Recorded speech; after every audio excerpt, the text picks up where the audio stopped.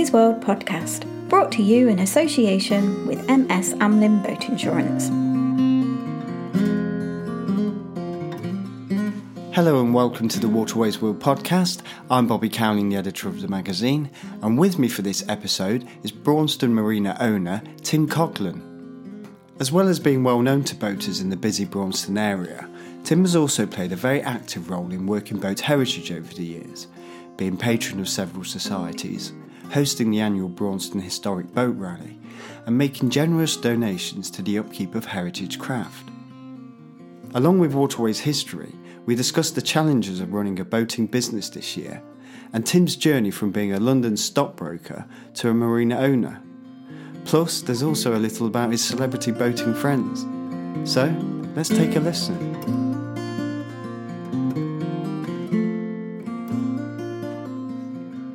So as a marina owner, Tim, how's 2020 been for you? Well, I think, quite frankly, it's been the most challenging year that I've ever had in the 32 years I've been working on the canals. And when, I say this to people openly now, we were suddenly shut down in about the last week in March.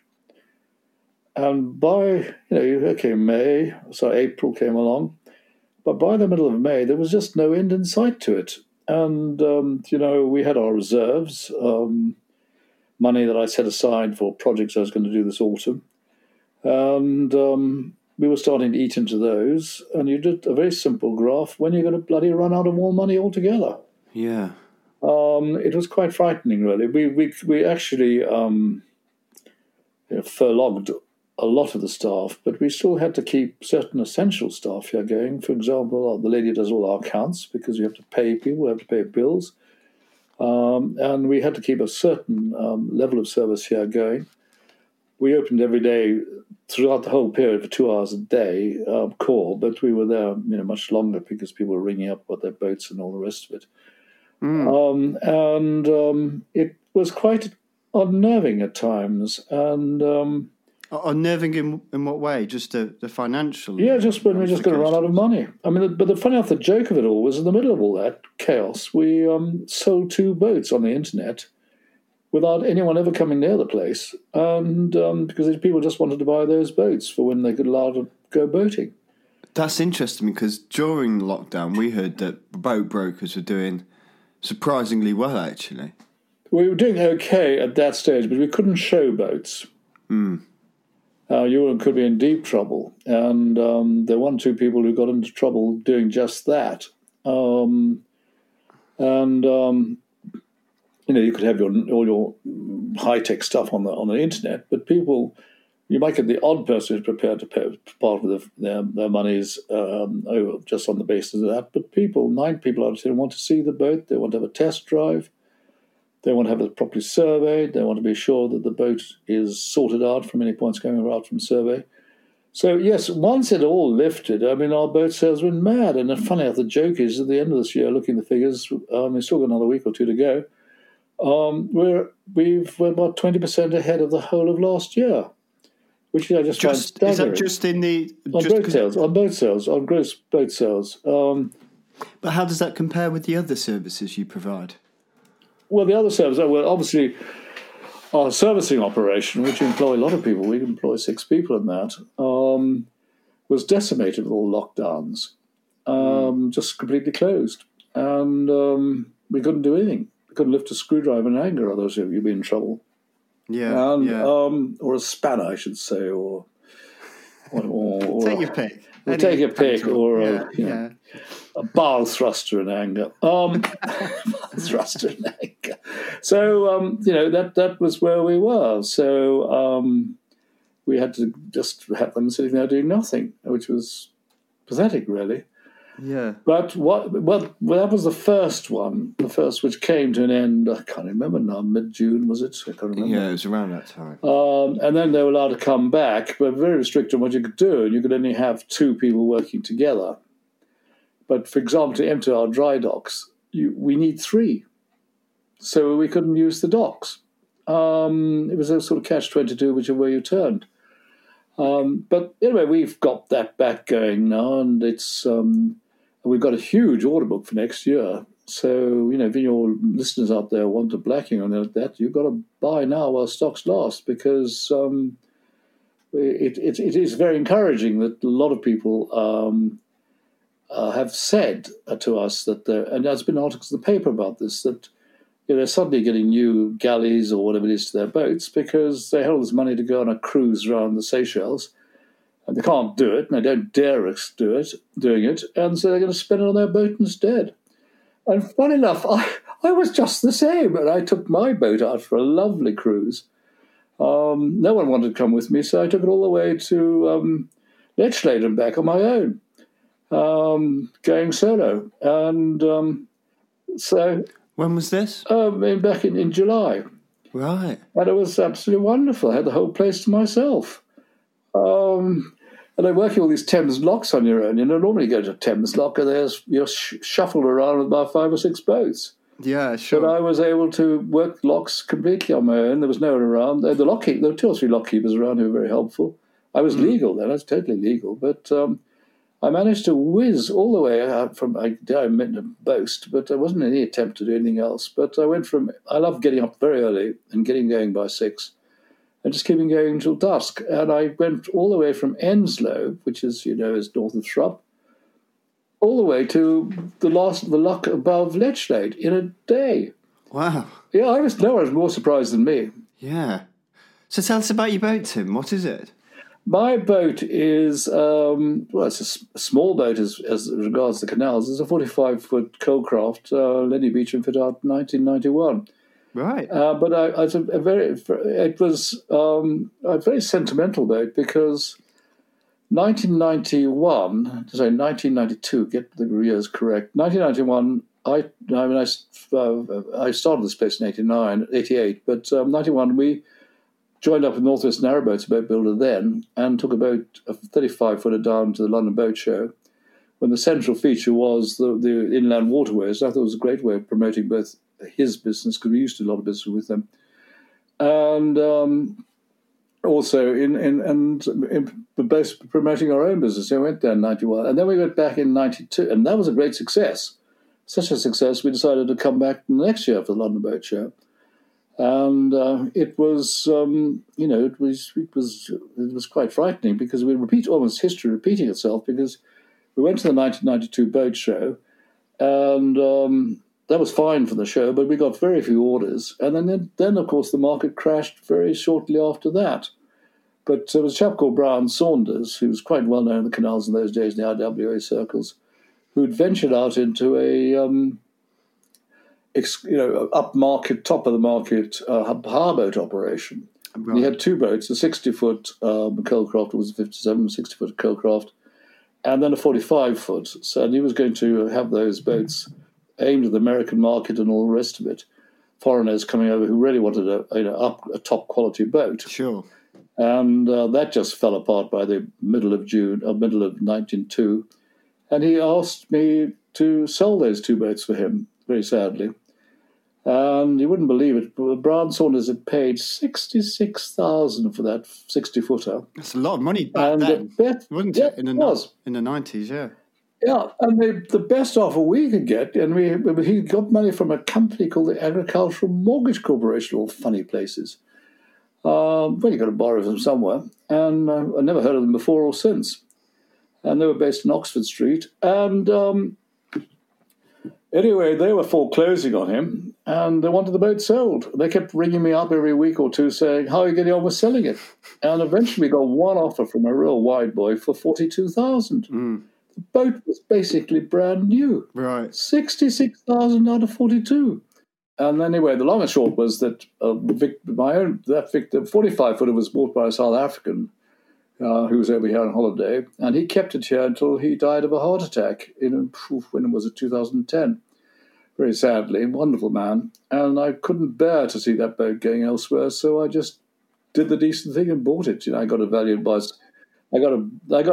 a surveyor, and so that there was no possible issues with the widow. And I've had it ever since.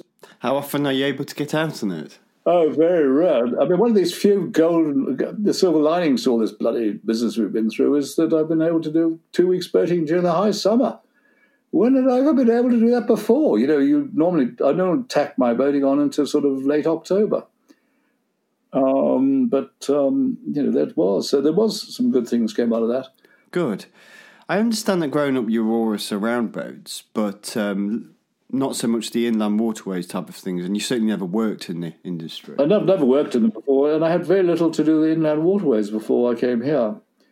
Yeah, it was all seagoing stuff. And after I left school, I qualified as accountant. Well, I went to London University. I went on to qualify as an accountant in the city, and then I drifted in stockbroking, which we always joked amongst ourselves was the last bastion of the unemployable, which is roughly true in those days. That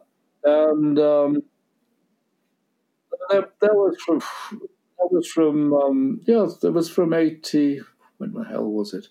No, it was earlier than that. But I became a member of the stock exchange, and I was there in the old days of the stock exchange. And then, of course, from 82, 3, when Big Bang came along, it all sort of fall apart, unwind in terms of the old ways of doing things. Literally the day after Black Monday, I turned 40. And I really decided I didn't want to be around to sort out while the mess was being sorted out. There would be huge reorganizations, huge redundancies. And a lot of the city firms I could see from straight away would be taken over by American firms, which is what happened, American and Continental. I don't think a single British stockbroking outfit left now. And I decided the time had come to get out. And I decided also I didn't want to work for anyone else again. I always wanted to work for myself. So I looked for a business to buy from about October 87. And, any business. My first port of call was going to be financial services, because I saw a new market in pensions and portable pensions. Right. And I thought I'd go into that, advising people. Yeah.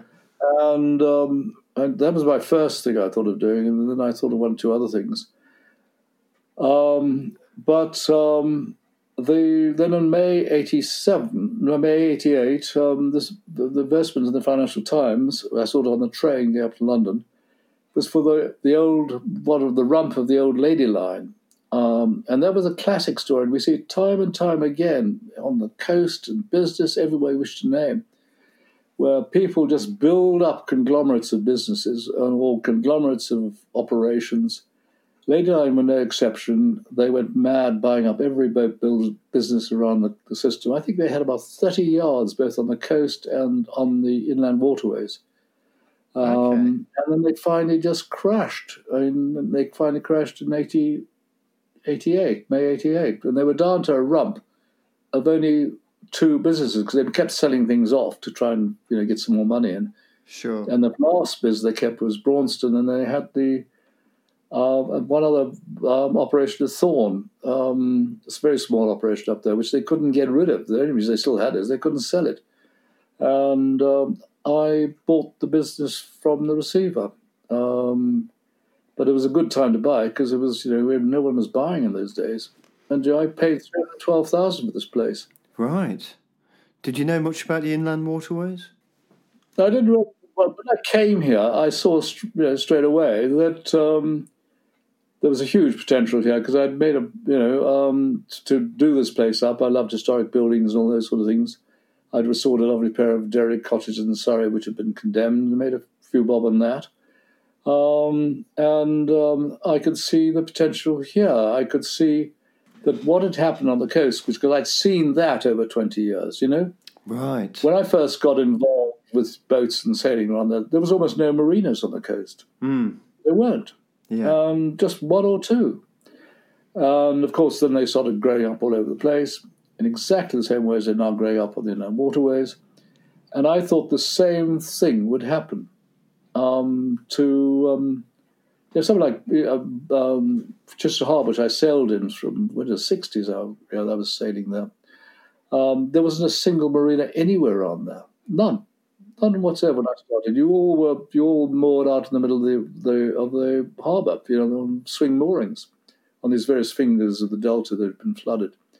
And we had to always time your thing, so you went out to your boat, you rowed out to your boat. Nobody even had engines on the back of their boat, so a few rich people had seagulls. And then you rowed down to your boat at the ebb tide, and then you came back on the flood tide. You hoped to get up spot by the time before the flood tide ceased. Get in your dinghy, blow up your dinghy, get on the back of it, and row back to where we were moored. We used to base ourselves at Bosun.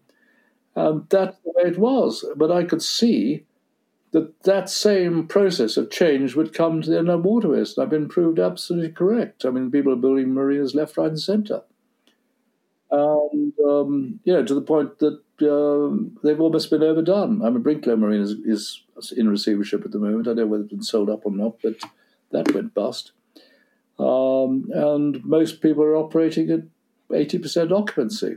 Whereas when I came into the marina, the canal marinas, there was a desperate shortage of offline moorings. Desperate. We would get about 10 calls a day. Have you got a marina? Have you got a mooring? Have you got a mooring? I'd pay serious money today to get 2 calls a day saying, have you got a mooring? Yes. We've tried to go for quality and be the top of the market. And as a result of that, we've kept our occupancy reasonably well. But not discounting those things, Tim, you also have a very enviable location. Well, we do. Old adage in estate agencies is only 3 things to worry about: location, location, location. Yes. But against that, I mean, this is a historic location, and where we cannot, and the reservoirs were built in the 1790s, and we can't alter the shape of them. We can't put roads down there on the edges or anything like that. It's very much a conservation area, and whereas the modern marinas, you can drive your car up to the boat. But having done all of that, Brinklow Marina still went bust. Yeah, but you do have a very lovely village in Braunston. Well, it is, and I think there's, and we've seen this particularly this time around. Once we were able to go back to being something vaguely close to normal, that the moorers were coming up here, and in a way I'd never seen it before, and just sitting on their boats here and using the village and going for the walks around here, and we've got some wonderful walks around here. Great canals as well. We've got canals. Canals are the wonderful things, but also not that far away. We've got some very, very nice things to do. I mean, some of our moorers will come up here and just drive down to Stratford for the evening. I mean, okay, it is 3/4 of an hour, but it's there. Yeah, it's doable. Yeah. We've got other activities here. Oxford is just down the road, again about 3/4 of a mile to drive to. 3/4 of an hour. A lot of cultural things going on there. In addition to the other activities we've got. So yes, it is very, very nice, and we have moorers. We've just taken one this year who was previously German, who's got a very nice sea otter, 41-foot sea otter. Right. He's more English than English, in a funny sort of way, and he moved up to us this year from a mooring. He was moored just near Reading, somewhere on there, without naming names. And he couldn't believe he could come straight into Braunston. I said, "Come straight in, please." He rang me up saying, "You've got a vacancy. I want to come and move up to you." I said, "Yes, come along." And I say we got 2 Germans here, another boat as well. And the fact this chap Ernst won't believe this one, he lives by the Kiel Canal. So he comes all the way from the Kiel Canal by road to his boat at Braunston Marina. We got another, and then we've got a couple who live in Norway. And then we've got another, and then we've got bits and pieces. They've got a couple who live in, they've got a... So they fly over, do they? Yeah, well, how do they get here? They get here. And, they love the English canals too. We got an Australian couple who keep their boat here. Couldn't be able to come over this year. Got a Canadian couple. You've also got some famous moorers too. I'm thinking Tim and Prue. Yeah, we've got Tim and Prue, yeah. I mean, they're quite happy to be named. We have 1 or 2 others, which I'd lose them as customers overnight if I revealed who they were. But the Tim and Prue, of course, were quite happy. Once they'd mentioned me in their book, I thought it was Great Canal Journey. They said, "Well, you can't complain ever again." They mentioned me and where they moored their boat. I said, "You can't complain ever again if I mention your name in public." Or mentioned, never came before, but we had David Suchet for a long time, and he didn't want anyone to know he was really here. Well, he didn't. He couldn't avoid people knowing, but he never went out of his way to. In those early days, he would not do anything public for us. He just wanted to go up to his boat and play with it. Which is perfectly understandable, isn't it? Yeah, well, he was. I mean, it was. I know he's since become a real ambassador, as we. He is. He's now dedicated his life, but those days he didn't want to. But I always point out to people when I take them boating for the run down to Napton, this particular spot that he had halfway, just to get to Sharkborough, where he used to go and moor on the off side of the towpath, where that escarpment comes down to the canal, and then you've got the wonderful views across the Warwickshire Plain to the right. And he used to get all geared up and go for a week on his own, solitary up there, and sit on his boat for a week learning his lines for the plays he was doing.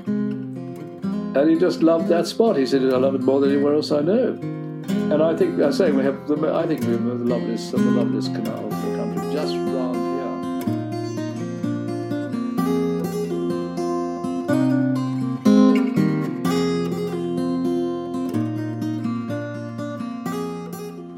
You mentioned the electric moorings earlier. Have you seen any other big changes to waterways culture during your time at the marina?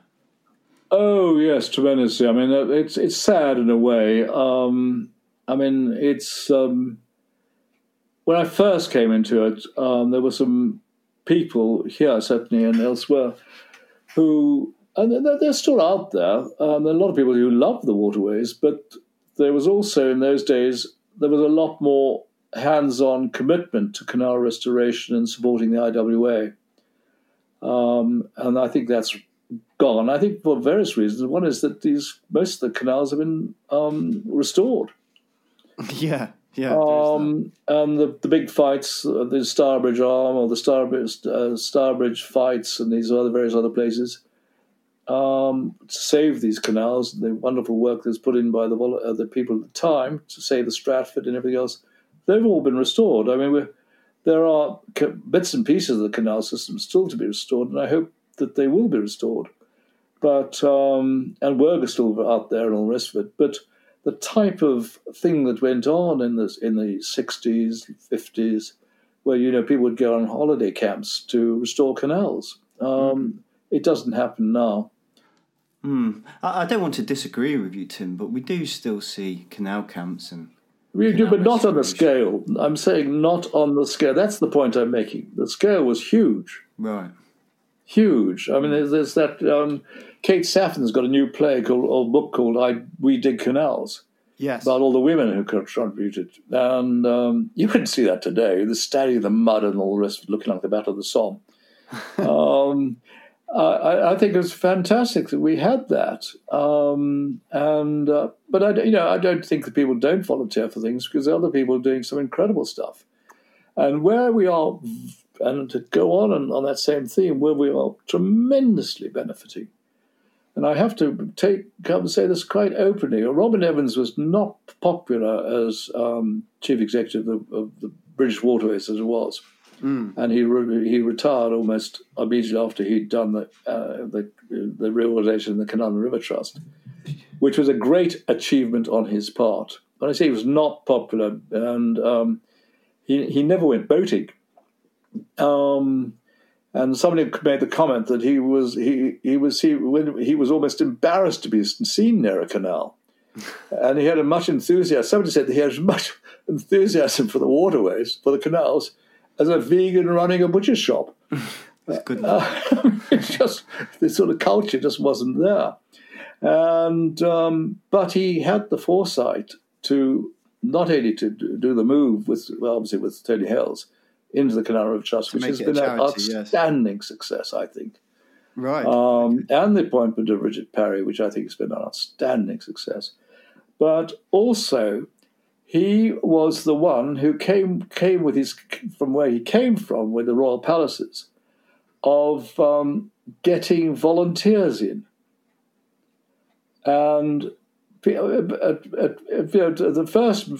that first happened, people were saying, volunteers, you're trying to get stuff on the cheap, and you're trying to undermine the jobs of these people here and all the rest of it. And the moment you get 5 volunteers, you've got to cut a permanent employee. Yeah. And all the rest of it. Okay, there was all of that. But we have seen fantastic volunteering in terms of the ongoing maintenance of the canals, which is different from saving them for restoration. And we have a fantastic team. I can't remember how many got on the Braunston flight, but there are 10 or 12 of them who are absolute regulars. And they're always out there helping people during the summer, repainting the canals, locks, everything else. Yeah. And we sponsor them in various ways over the years, depending on what they want the money for. And this year we gave them, and we paid for all their health and safety jackets they've got to wear. It's surprise, we've got our logo rather prominently on them. But visibility jackets and all those sort of things. But they're tremendous people. And we had Pete Waterman, who was here the other day. We made a program together, him and I, for Radio 4. Yes, I know Pete Waterman's well known as a railway enthusiast. I didn't realise he was interested in the inland waterways too. Well, he's suddenly been converted to them. Right. Because he did, he was full circle in a way, because he did that Britain by Barge, Then and Now program for Channel 5, which was filmed in 2019, in the autumn of 2019, late summer of 2019, with, he did it with him and with Bilardi and with Jenny Bond and Anne Darmond. And... But before that, he hadn't done anything to do with canals. But, or not really, but he had, and then he did those series. And then in that series, he came and visited Braunston Marina. He told me that he was a local boy from Coventry, and in the 50s, because he's 73, same age as me. He was born in January of this year of 47, I was born in October 47. But he was, and he's still working, I'm still working. And he... used to come here fishing in the 50s before the yacht. They were still working hard with Barlows, and so he had all these memories. He used to come fishing with his father, so he remembered the yard in those days. So he was well ahead of me there. Yeah. But he had never really went boating or anything, and then so we did that. And surprise, I was sitting here in June this year, wondering what to do next, because what was staggering about that lockdown period, it was just the silence. The phones didn't ring, nothing rang. Right. No one came to the shop. Well, they couldn't come to the shop. They could for essential purchases. They were very strict on what you could buy. Gas, diesel, and presumably you had to cater for liveaboards. Well, we used that excuse that liveaboards were still living here. We've got a few of those here, but there are 3 times the number living on the canals around here. And they needed to be able to get, gas, diesel, and all the rest of it, water. And because the problem was, once some of these, with all respect to our friends at the CRT, once things like the chemical disposal places around the canals started busting or getting full, there was no one to come and fix them. So that the people were coming here, because we kept ours open the whole way through. Provided they were buying diesel and gas from us, we were quite happy for them to come here. So we had all of that. But anyway, I'm just telling you how I was sitting here with all this. Once 11 o'clock, we just used to 10 till 12. Once 12 o'clock had come, the place became like a morgue in here. And there was lots of things I needed to do and was working on. It wasn't so I was doing nothing. And then suddenly the phone rang, and there's a lady called Heather Thomas, who I'd never spoken before, and introduced herself and asked to speak to me. And I said, speaking. And she said, I'm from BBC Radio 4, from Open Country, and we'd like to make a programme about Braunston and you. And I thought, well, you heard this one before, because she said, I'd like it to be presented by Pete Waterman. So I thought, I wonder where she picked that idea up. Yes. So anyway, so it was all arranged that Pete would come here, and we all had to be self-distancing and self-this and self-everything else you wish to name. Yeah. And she was sitting there with a mask, holding this microphone in front of me, It's all slightly. And then you'd sort of go about 2 yards away to where Pete was standing, asking questions, shooting across. And we went through a lot of the stuff about the history of the place here, his time here as a boy fishing. And then we took around the various trades we've got here, like the historic fender trade, Dave Bishop painting the dock. He was, still carrying on painting through the whole of that block. We were able to keep certain aspects of our business open. And because Dave Bishop was just on his own in the dock. And explained that Dave learned from Ron Half, who learned from Frank Nurse. These are the famous canal painters, aren't they? Yeah, for 200 years. I mean, we lose track far back in this, but just who was what. But there is this apostolic succession here, and we're very proud to keep all this going. So we have that angle that, more as accept that, okay, we're more expensive than pretty well anywhere else, but the level of services, the history and everything else, it makes it worthwhile for enough people for us to be able to keep going. I should... And by the way, let me jump in there and just simply say that Pete, my wife says he's my new best friend. And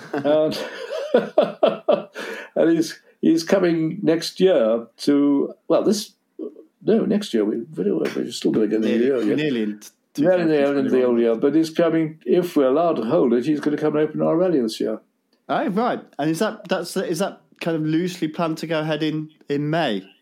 No, it's end of June. So we hope. End of June, sorry, yeah. Because my daughter's getting married in June as well, just to... can you just lend me 10,000 to tie me over to payday? Because I'm a bit short of that.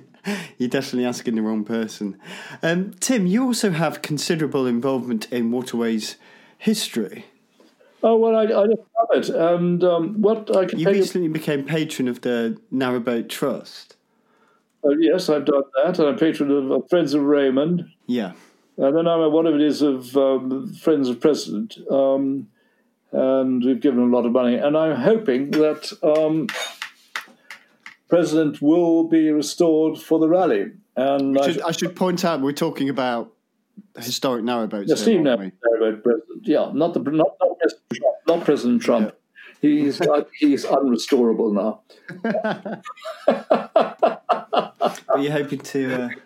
Will be restored and come, and I'm trying to persuade Pete because he's a great. He in fact gave the 20 grand, presented the 20 grand that we gave to President to. I gave a real poison chalice to the Black Country Museum. I said if we put in 20 grand for President because it's owned by the Black Country Museum, would you match that? And they thought about it for about 24 hours. I said I'm not giving it on my own. Surprise, surprise! Under the bed they found another 20. But that's very generous. I mean, 20 grand is it's more than a night out in Daventry. I'd agree with you there. Right, yeah. But that was for boiler work, was it? Yeah, for the boiler work. Yeah. But I think we can all play our part in different ways. I mentioned those who gave their time to restoring the canals, and I always say to all these people, "You'll never find me with a pick and shovel in my hand. I never will." Yeah. And or a paintbrush or anything else. I prefer to do what I'm good at and raise the money from selling narrowboats, whatever it is, and giving some of it back. And I can't put it more bluntly than that. And it sometimes saddens me how few of my colleagues, other businesses in the trade, are willing to put their hands in their pockets. There are some, and I don't wish to suggest they're all mean bastards because some of them are very good. But I think, dare I say it, I think we give more than any of them. But it's time and time. It's worth it because time and time again, somebody brings a narrowboat to me to sell. It's £50,000 of the boat. We charge 6% commission. You can work on the number yourself, and they say to me, "You've given so much back." Well, I said, "Well, it's very kind of you to say that, but I didn't give it on the basis that somebody's going to turn up with a narrowboat for sale." But it does help in terms of what I'm trying to do, and obviously maintaining the site. When I first bought the place, I went through because I told you I love old buildings, and I've been involved in a lot of campaigns when I said I was living in Surrey. One of the ones I failed in was to preserve the house that P.G. Wodehouse was born in. Can you believe it? That bunch of thugs at Guildford Council. Guildford as well. Just pulled it down. That's criminal. But that's by the by. But I was saying, so, anyway, that's what we've done here with those boats. And I'm saying I hope that I'm trying to persuade Pete to, he won't commit himself, but perhaps if he listens to this broadcast, or some of your listeners will, to set aside that time span, only 2 or 3 days, because President wants to do a fly run to celebrate his it's obviously from the Black Country Museum to arrive at our rally on the Friday afternoon in time for the next day. How interesting. That'd be great. So not a non-stop voyage. Non-stop. Yes. And I said, well, Pete, if you want a good TV program of you being a real hero, you could stand on the front of that boat. I'm sure the heavies there would make sure you don't get anything wrong, but it'll make the most marvellous TV. Yeah, it certainly would. Tim, I know that you also have a particular interest in the female volunteer boat crews of the Second World War. Oh, yes, I've done a lot of work on them. I've met some of them. There's almost none left. Yeah. But I did see them in their lifetime, and I went out to Australia. You met Sonia Rolt. Evelyn Hunt. I met Jean Peters. I've met what's the one who wrote? She died a couple of years ago. Emma Smith. I knew her. Went to her little house in Putney. I hope they one day put up a plaque outside it. It's a tiny little workman's cottage, absolutely on that little green, just to come across the bridge at Barnes Bridge. I don't know it. Is this where she worked out of then? No, that's where she lived the latter part of her life. Right. And I went to and then I followed and found the third member of the trio of Evelyn Hunt and the other two girls. And I remember his name, her surname in a second. She married, she came from South America. Her family were Anglo-Argentinian family. She came over to England to be educated in the 30s. She was on the first intake at Newnham College, Cambridge. And then she went back to South America. But while she was at Newnham College, she met somebody else who was at Cambridge. But then she went back to South America in about 37, 38. Where her parents had a ranch down in in the Pampas area, and then when war broke out, she volunteered and came over to England. First of all, as an AVD, I can't remember what they call themselves, working in hospitals, and then she got bored of that, and she went on the boats in beginning of 43, and she stayed with the three of them, Audrey, and Anne. Right up to August 45, and then she went to teaching over here and became house mistress in a school in Bath, girls' school there. And then she re-established contact with her boyfriend from Cambridge, who'd also came from South America, and they got married and went out there. And then they went and lived and acquired their own ranch in the Andes, quite close to Bariloche. And I found all this out and traced it and went out and stayed with her niece and daughter-in-law, who now ran the estate. Anne died in 93. And she and her husband and son were buried up on the hillside there. And and the daughter took me up to show me. She pointed to the grave. I mean, Anne was rugged to the end, and she was buried halfway up this bloody mountain. And her daughter-in-law said to me, "If you want the grave, it's up there." Right. So left me to walk up there with my wife. Right. But we found the grave, and that's where she's buried. And I found a lot more information about her. What is it about that period of waterways history that interests you?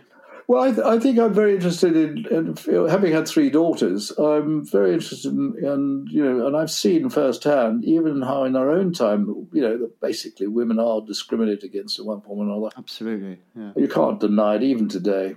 Yeah. And then the scandal the BBC with the wages they're paying Fiona Bruce versus people doing the exact same job. And I've always felt very sympathetic and whatever it is towards their cause. I imagine they were all very independent, spirited women. You've met them, so... Oh, yes.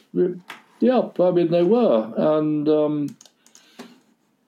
I mean, it was quite extraordinary that Audrey, and I've researched this carefully because from other comments and everything else that is around, but Audrey in 6 months, aged 23,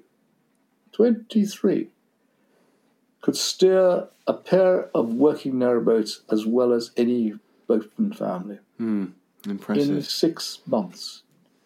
And the other 2 girls on the boat were much older than her.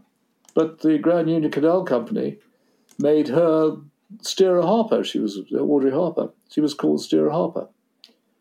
And she did it all the way through. Another feature that's often mentioned to me is the piece you did on Anthony Finch. Tell us about Anthony. Oh, yeah. Anthony Ernest Finch. They also be called Ernest. The Finch, the Remorseful Day. Well, I mean, I wrote a booklet about that. And he was a serial burglar on the canals in the days when I first came here. And we were chasing him with the local bobby and a lot of other people. And I did document all these incidents and managed to put it all together because I went to watch him being tried in Oxford Court. So he was causing a lot of problems for you? Yeah, it was. We were losing boats. Right, because he was breaking in? He was breaking into them. And what was he doing? Just pinching food, drink. I mean, he was alcoholic. I mean, he was the most weird man ever because he had a total photographic memory of every incident he'd done. And he used to give himself into the police once, every now and again, when he was getting cold in winter, rather than sleeping rough. And then he'd confess to all the crimes he'd done, so just to make sure he went down. And he'd get a 9 months prison sentence, let out after 6 stuff, which would be just in time for the next summer. And but he would actually say what the bottles were. I drank a bottle of Beaujolais. He only liked red, so if you only kept white on your boat, you were all right, So he was breaking into boats primarily for food? For food and drink. But he would also steal clothing. Right. He just, if there was a nice fleece there that fitted him, he'd take that and leave the old scruff one he'd been sleeping in. Right, I see. Oh, yes, he was an extraordinary man. And I finally went down to see him in court when he was done. And I read a book, and it's on the net. If you just put in Finch the Remorseful Day, you'll see the whole story.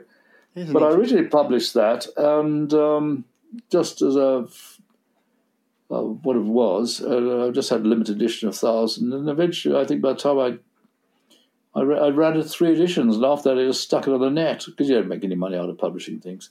And by the time you paid your costs. And but it's on the net now, and I think it's had over 5,000 hits on the net.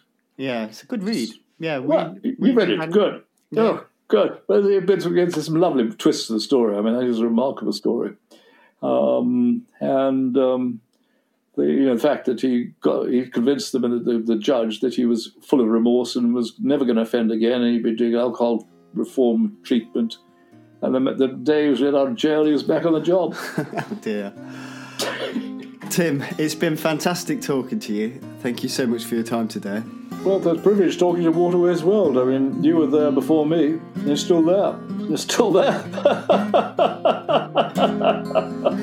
Thanks, Tim.